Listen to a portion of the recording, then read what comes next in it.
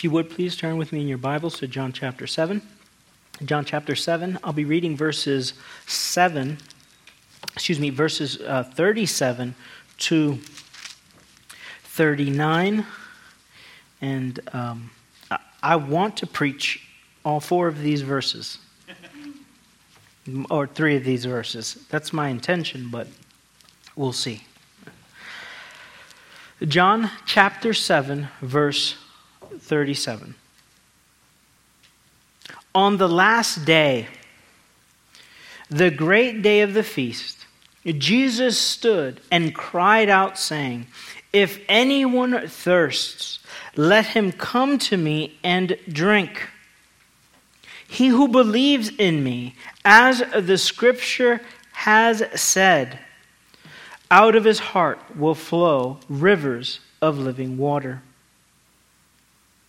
But this he spoke concerning the Spirit, whom those believing in him would receive, for the Holy Spirit was not yet given, because Jesus was not yet glorified. Amen. Here, Jesus, we have the setting, verse 37. We have a condition, and then we have a promise. And 39 is an explanation that is just filled with theology. But the substance of the passage, of course, is this qualification and promise. Look at the qualification first, before we set this all up. Jesus says, if anyone thirsts, if anyone is thirsty. And remember who Jesus is preaching to.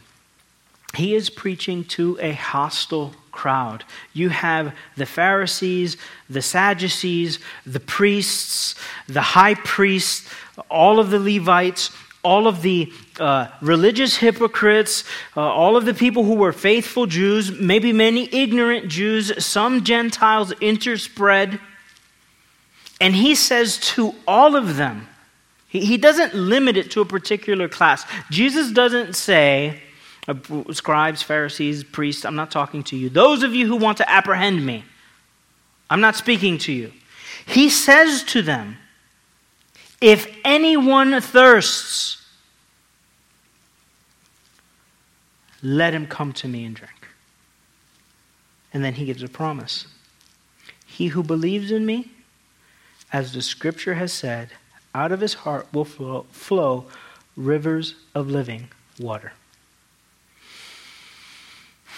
So we see that Jesus openly offers the gospel. There is always this free offer of the gospel. So if you're sitting here this morning and you're not a Christian, that offer always stands. As long as you're alive. Of course now, as we've noted repeatedly that Jesus said this in the previous section that we were looking at. He said to them, "You will seek me and not find me." So there is a time when God can no longer be found by an individual. But if an individual thirsts, Jesus says, come and drink. Believe in me, and you will be saved. So, that's the substance of this section here. That's really the substance of it. But now the context. Look at verse 37. On the last day, the great day of the feast. This is the Feast of Tabernacles. And remember, what the people would do is they would make these booths and live in these booths for 7 or 8 days. And this was a reminder, living in these booths to them was a reminder of God's provision and protection for them in the wilderness. So they would leave their houses and dwell in these booths for 7 days. Now, if you go to Brooklyn and other places in New York City, the Hasidic Jews do the same thing. They set up these booths even today. And they're made out of just plywood. You know, there's no insulation. There's nothing like that. It's very basic. And they live inside of these things, right, for 7 to 10 days. They continue to do this. And it was to note God's provision and protection. Now, the last day of the feast was considered the great day of the feast. Why was this so? Well, there were many rituals and customs that they would practice, which some are extra biblical. They just kind of added them to their religious observance. And a lot of them had to do with water rites and water purification and pouring out of huge amounts of water. And they would do this symbolically. And the rabbis comment that the reason why they would do this was as a remembrance and a reminder that God would one day provide for his people by pouring out his Spirit on them like that water was being poured out. Not only that, during this time, since this was really the last feast of their year, they would pray for the coming rains. For rain to soak their land that was parched, dry, and arid. So there was this bringing together of these Jewish customs that were extra biblical, and they all had to do with water and water rites and water rituals. But particularly important also was that this day was what's called a solemn assembly or convocation, which was basically a day off. The people on this day would only offer one sacrifice. They would make one great prayer. They would sing one great hymn. They would have one great meal, and the rest of the day was just spent in leisure and relaxation. And it's on that day, on that occasion, that Jesus stands up and cries out, because he wants to get everybody's attention. On the great, so you have the three great feasts where all Jewish males were required to come to worship. And this is one of those occasions. And on this day, the great day, they wouldn't cut class, right? On the second or third day, they might not all be there. The first day, they might still be traveling from great distances. But on this day, everyone was there. And Jesus stands and he cries out. Like that.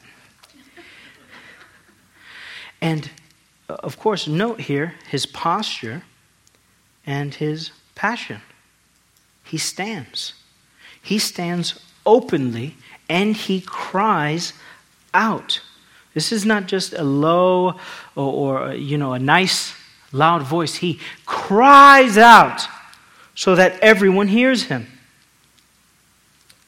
And of course, this is the posture and the passion of all of the Old Testament law.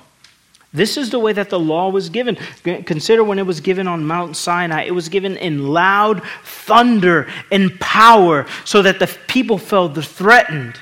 And it's with that same kind of passion and power that Jesus preached to the people now.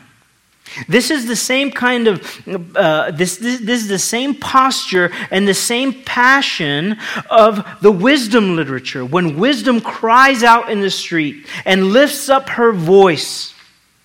And now one greater than Solomon is here. And he is teaching the people.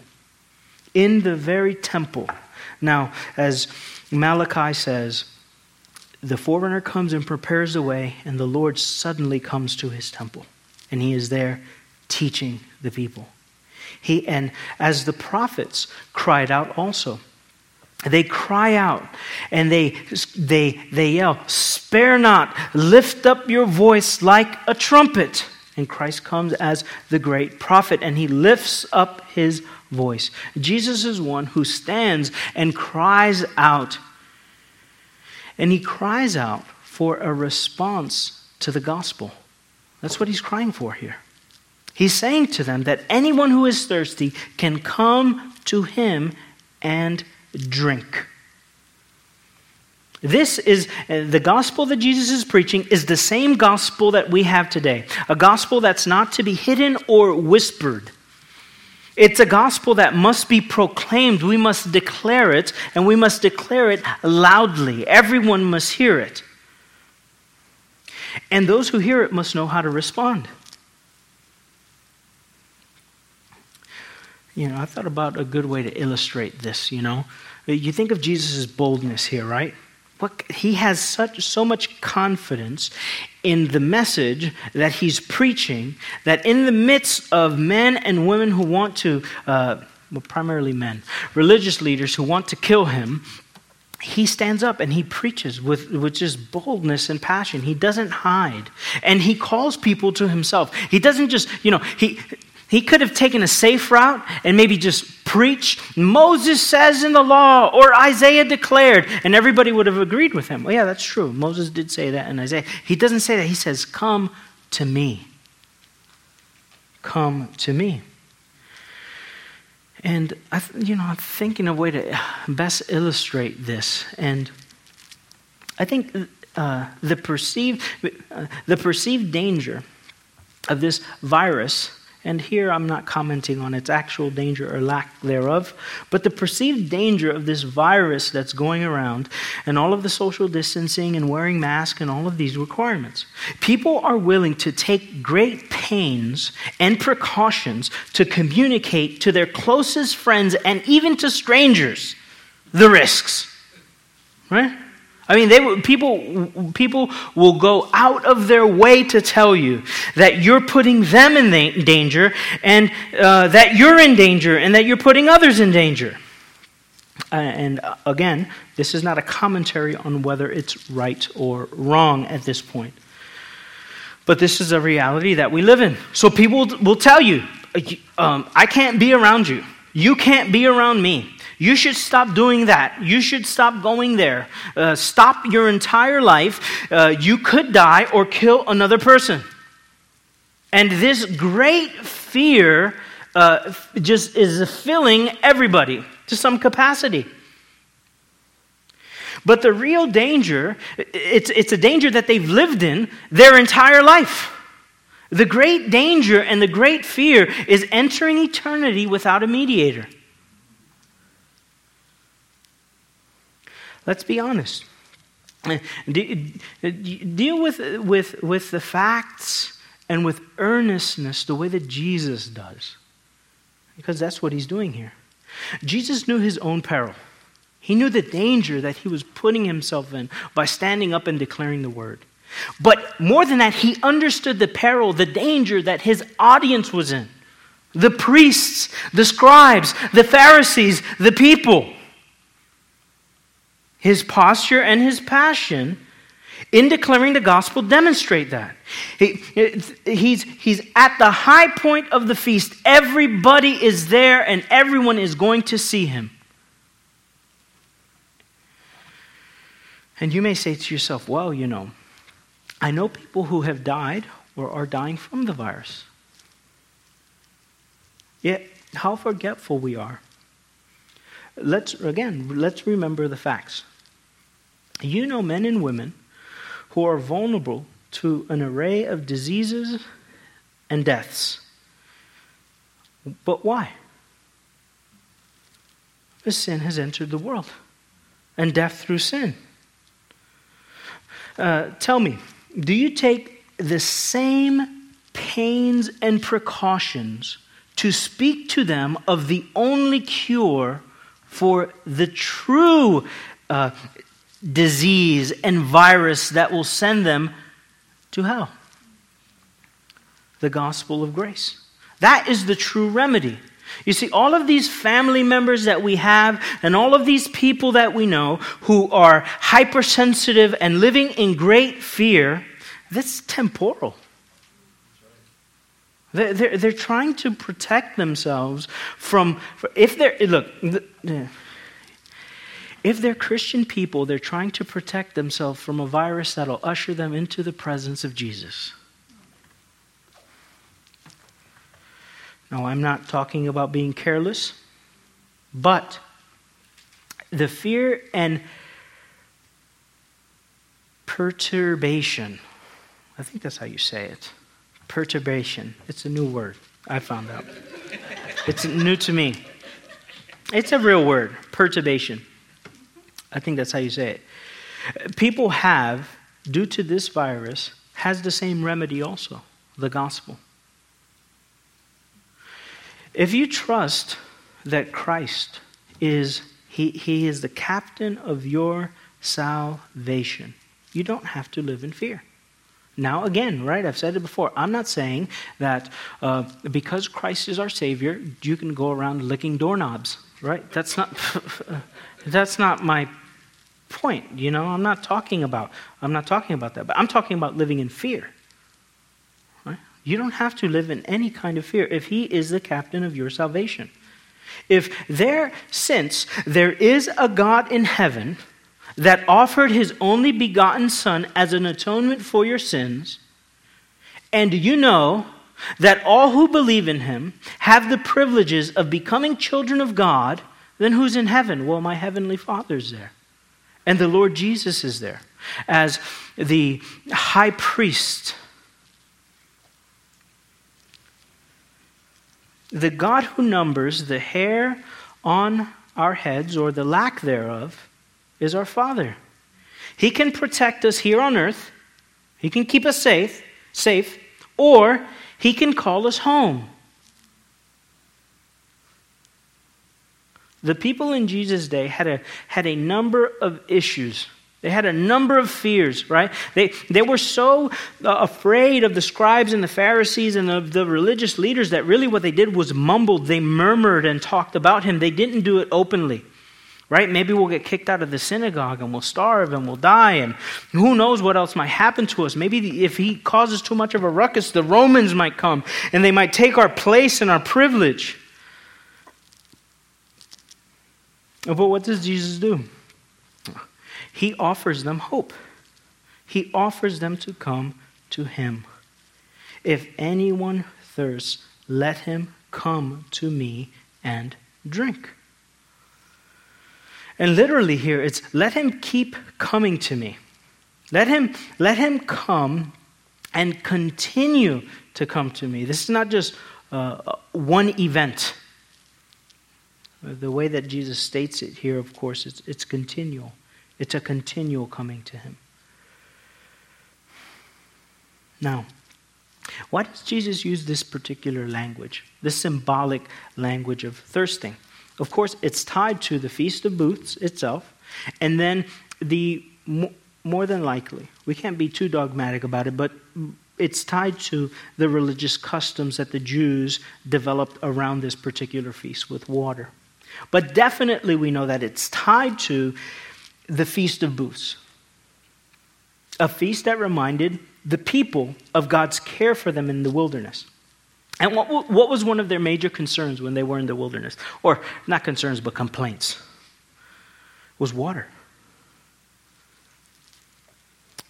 And what they were celebrating here was that God had provided for them. One of the things that they're celebrating, God provided water for us in the wilderness. He provided for us. He sustained us. He preserved us. He gave us life. So in Deuteronomy is giving a reminder. In Deuteronomy chapter 8, beginning at verse 1, we read these words.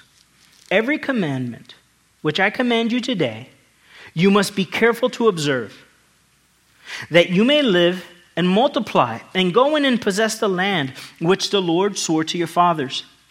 You shall remember, here it is, verse 2, Deuteronomy 8, and you shall remember that the Lord your God led you all the way these 40 years in the wilderness.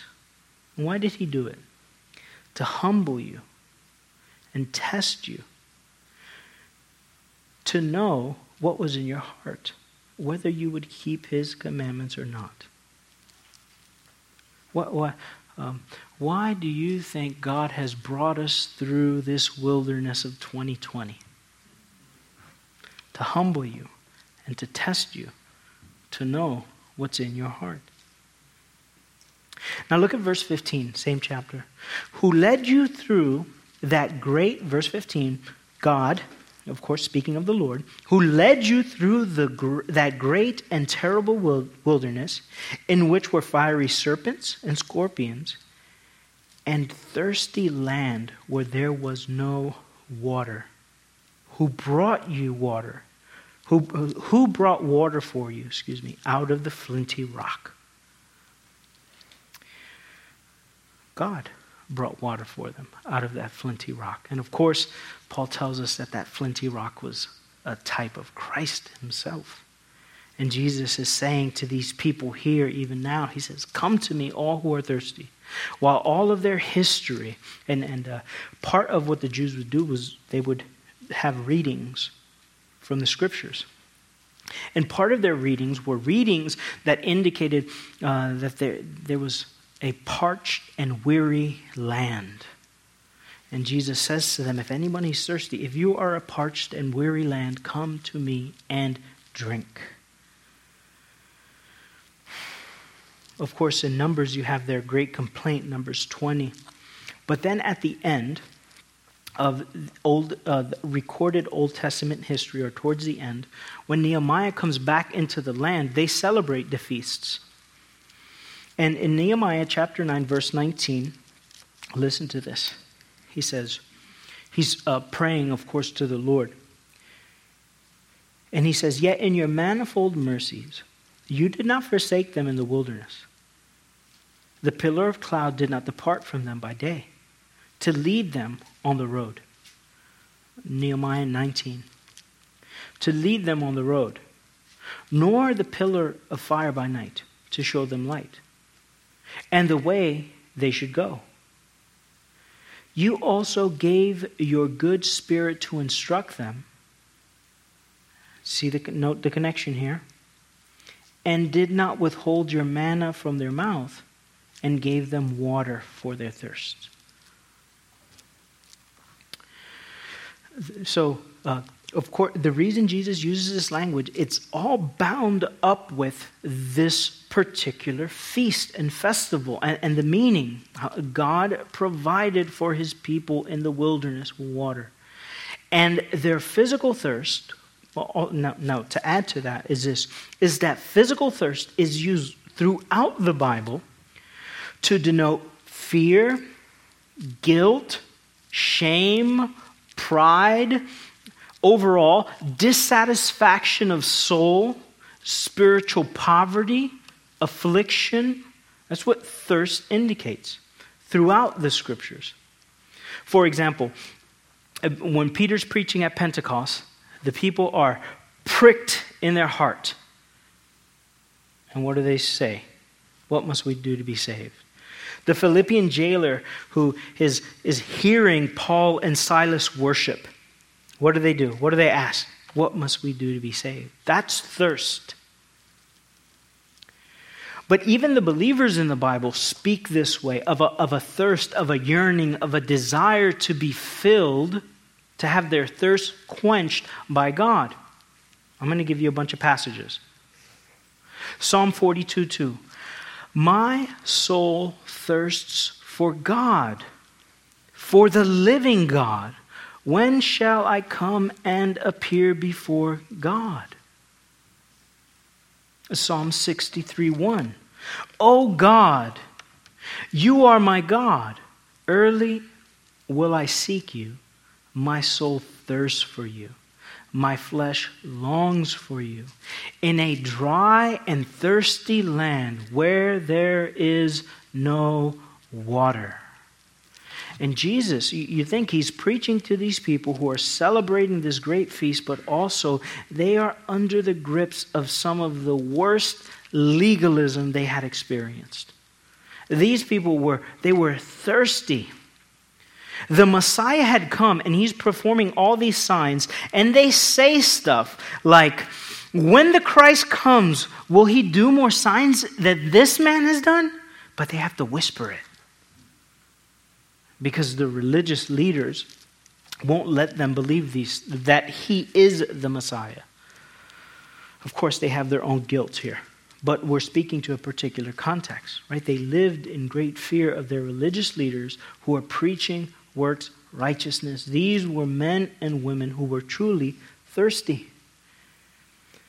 And the way that Christ describes our satisfaction in the new heavens and the new earth is with this same language. Look at Revelation, or hear me read Revelation chapter 21, verse 6. And Jesus said to them, it is done. I am the Alpha and the Omega, the beginning and the end. I will give you the fountain of water of life freely to him who thirsts. Revelation 22:1. And he showed me a pure river of water of life, clear as crystal, proceeding from the throne of God and from the Lamb. All right, so the Lamb is enthroned and God is enthroned, the Father. And from their throne, this water is flowing, this crystal clear, pure water. And listen to what the Spirit says in verse 17. And the Spirit and the bride say, come. Let him who hears say, come. And let him who thirsts come. Whoever desires, let him take the water of life freely. Freely. Let him keep coming to me and let him keep drinking. And we're going to do that for eternity. You see, when we get to heaven, it's not like we're going to run into Jesus. And we speak of heaven, but when we get to the new heavens and the new earth, when we have our resurrection bodies and we're on this physical planet made brand new, right? We're going to keep coming to Christ. We're going to keep believing in Christ and depending upon Christ and living for Christ and living to Christ forever.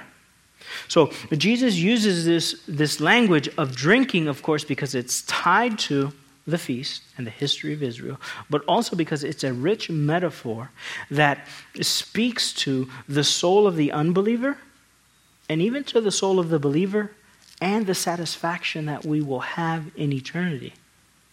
This language of thirst, being thirsty. Now, of course, drinking is a metaphor to describe or a way of describing faith. What Jesus is calling for is faith in him. Look at verse 8. So he says, come, right? Drink. He who believes in me. He who believes in me. Drinking is believing. The drinking is believing. And here's the promise, right? So there you had the qualification. If anyone is thirsty, let him come to me and drink. And now here's the promise. And he who believes in me, he who drinks, he who genuinely believes that I am the Christ, he who genuinely believes that I have come down from heaven, the person who believes that my doctrine is not mine, but his who sent me, can come freely. And as the scripture has said, out of his heart will flow rivers of living water. What does this mean? Of course, he's using the same symbolism, right? This symbolism of water. It's tied to the feast. It's tied to our passions and desires. It's tied to their fulfillment in this life and in the world to come. But the Old Testament also is filled with prophecies that speak of this is not my language, this is somebody I was reading, of the thirst quenching function of water in the last days. And of course, this is a reference to the Spirit. So there are a ton of passages that teach this too. So we're going to look at a ton of them. In Isaiah 43, verse 19 through 21. Isaiah 43, 19 through 21.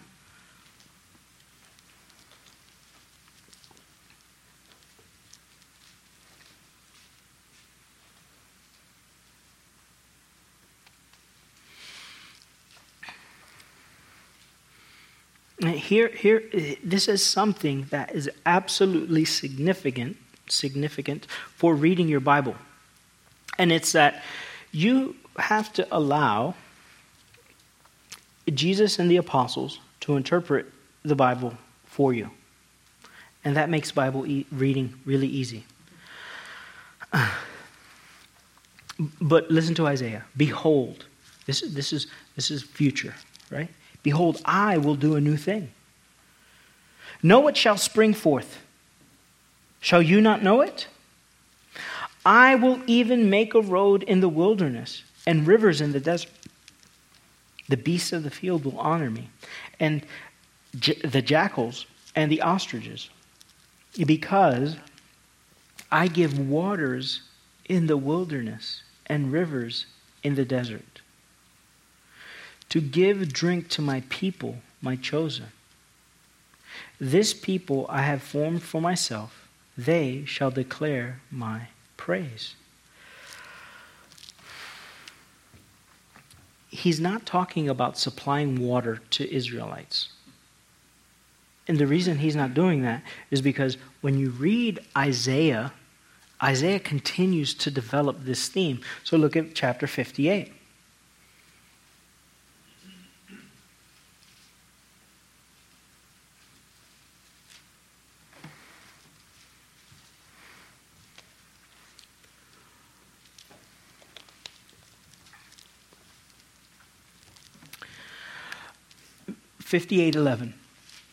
He's speaking to his people and he says to them, the Lord will guide you continually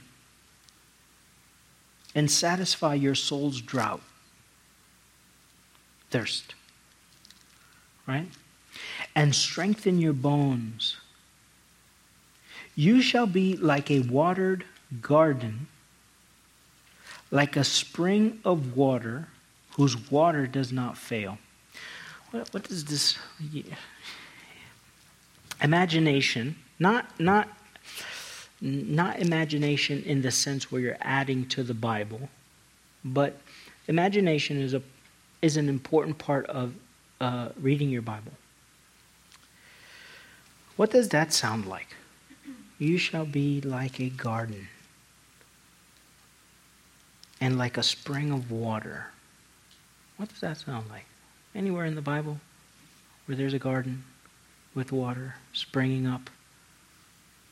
Eden. Eden was like that, right? And that was the original temple, the original place where God walked with man. Now look at Isaiah 44:3. So what is this water that God is going to provide that's going to satisfy the soul and the thirst of his people? What is it? Well, Isaiah does tell us. Isaiah 44 verse 3. For I will pour water on him who is thirsty, and floods on the dry ground. I will pour my spirit on your descendants, and my blessing on your offspring. All of these references to water and refreshing are a reference to the Spirit, the endowment and the gift of the Spirit, which we don't have the time to do, but if you read Galatians, the Spirit was the promise given to Abraham. This satisfaction of soul is satisfied by continually believing in Jesus, who gives us the Holy Spirit. This satisfaction of soul is satisfied by continually believing in Jesus, who gives us the Holy Spirit. Now, for the believer, it's not like this, continually believing in Jesus because the Spirit leaves and it's got to come back. No.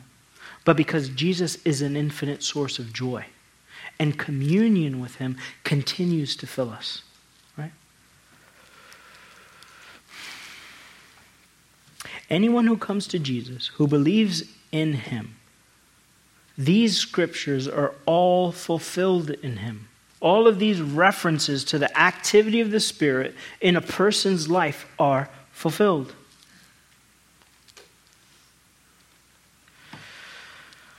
So, there are many passages, right? So, walk in the Spirit, and you will not fulfill the desires of the flesh. The love of Christ compels us. Those who are led by the Spirit of God are sons of God. Right? All of these passages and many more. Now, more than any other gift, it is the Word itself that is poured out from vessels of clay, that is a means of the Spirit enlivening the people of God. So in other words, the Spirit of Christ uses the word of Christ to enliven the people of Christ. So for example, look at, here's one that is, here's a text that is for the individual, right? For the individual. Look at Psalm 119. Psalm 119 and you could look at a bunch of verses in here, right? But verse 50 in particular.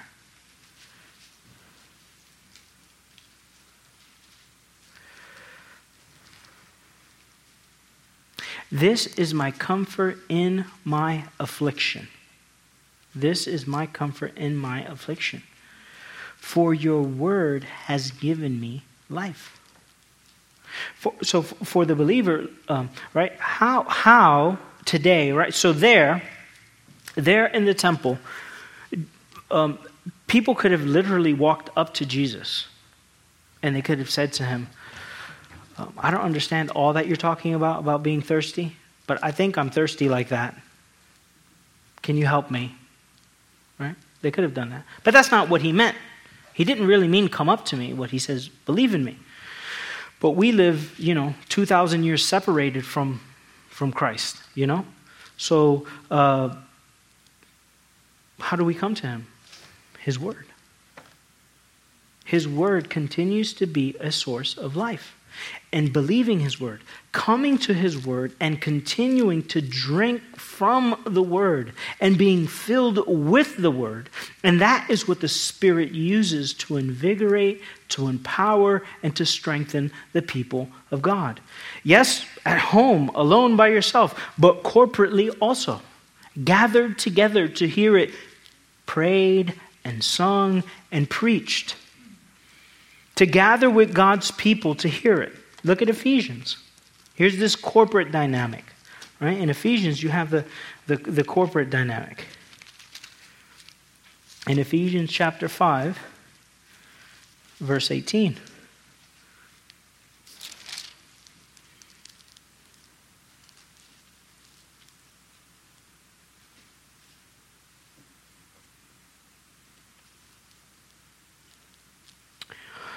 Do not be drunk with wine. Look at the connection here. This is an important connection, right? Because what this text has to do with is not drinking. That's not the point of this passage is not alcohol or not having alcohol. The point of this text is what controls you. Right? What exercises control over you? So he says, don't be drunk with wine, in which is dissipation, is wasteful, but be filled with the Spirit. So when you gather with God's people, right, it shouldn't be, 6 packs and whiskey is not what's going to make you merry and joyful. It's the Spirit that will. It doesn't matter how good the wine is. It's the Spirit that we ought to be filled with. Why? You ever think about this, right? Let's be honest, we're all adults here. Well, I'm guessing most of us have had a drink before, and you're with your friends. What do you start doing most of the time? Singing and making a ruckus and, right? Dancing around. If you're not drunk out of your mind, just you had a few drinks. You start singing, celebrating, right? But Paul says that's not to be compared.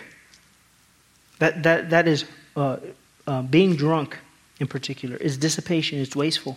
What you ought to be filled with is the Spirit of the living God. How do you do that? How do I become filled with the Spirit? Well, Jesus tells me in John, come to me and drink. Believe in me.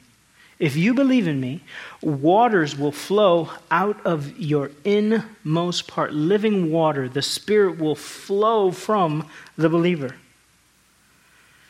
And, how does he flow in this way? Verse 19, speaking to one another in psalms and hymns and spiritual song, singing and making melody in your heart to the Lord, giving thanks always for all things to God the Father in the name of our Lord Jesus. That's how you do it.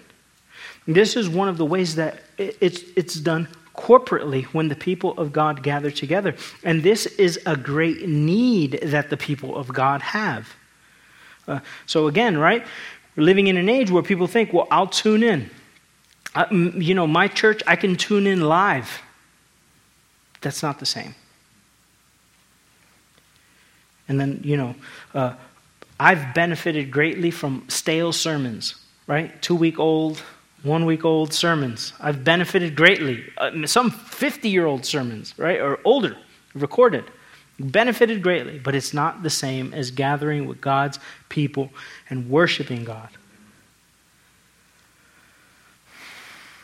So Christ, what does he call them to? He calls them to believe in him. And they will find satisfaction of soul by continuing to believe in Christ who gives the Spirit. And the outworking of that, this water flowing out of their hearts, literally it's out of their belly, this water will flow. And it means out of their innermost being. Out of their innermost being, this water will flow. And what does it look like? Love, joy, peace, patience, kindness, gentleness, self-control, speaking the word of Christ to one another, speaking the truth in love, this overflow of the Spirit.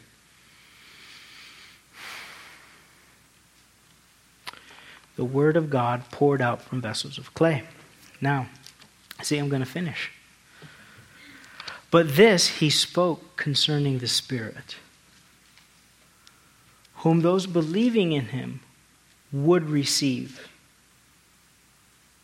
For the Holy Spirit was not yet given, because Jesus was not yet glorified.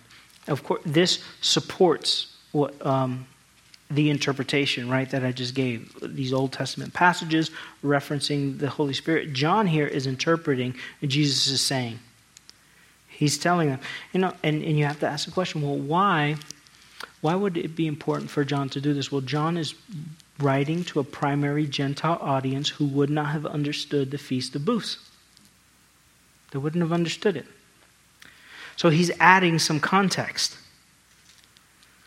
Whom those believing in Jesus would receive, that's future. For the Spirit was not yet given, right, at that time, because Jesus was not glorified. So let's work backwards, right? The reason the Spirit had not been given is because Jesus wasn't glorified. So you could say this: Jesus had to be glorified so that the Spirit could be given in this way, in the way, and I don't mean the full context, but in the way that John is describing in verse 39. Jesus had to be glorified for that to happen. And I think so. I'll kind of summarize it, and then I'll develop as much as I can. But I think it's pretty straightforward. The meaning is that the age of the Spirit had not yet come. The Spirit was not yet at work in a way that it would later be, because Christ had not returned to the Father yet. What does he say to them right before this? He says, I shall be with you a little while longer, and then I go to him who sent me. And when he's speaking to his disciples later on in the Gospel of John, what does he say to them? It's your benefit that I go to be with my Father. Because if I don't go, I can't send the Comforter. But what is all this? He had to be glorified first. He had to be glorified. Or he had to be lifted up. Jesus had to die. Right? Jesus had to die so that we might receive the gift of the Spirit. Look at it. It's most clearly here to compress a... You know what? I'm not going to compress it. How about we pray, and we'll come back to verse 39 next week. Let's do that. Okay. So, to summarize, Jesus declares to the people that if they're spiritually thirsty, if they have a desire to come to him, It doesn't matter where they are. They can come to Jesus. They can believe in him, and he will satisfy their soul's thirst. How does he do it? By giving them his Spirit, by continually feeding them spiritually. Let's pray. Heavenly Father, we thank you for your word. We thank you for this time in your word. And we ask, Lord God, that you would increase our thirst for you, Lord. May our souls thirst, and may they find refreshment in Christ. Amen.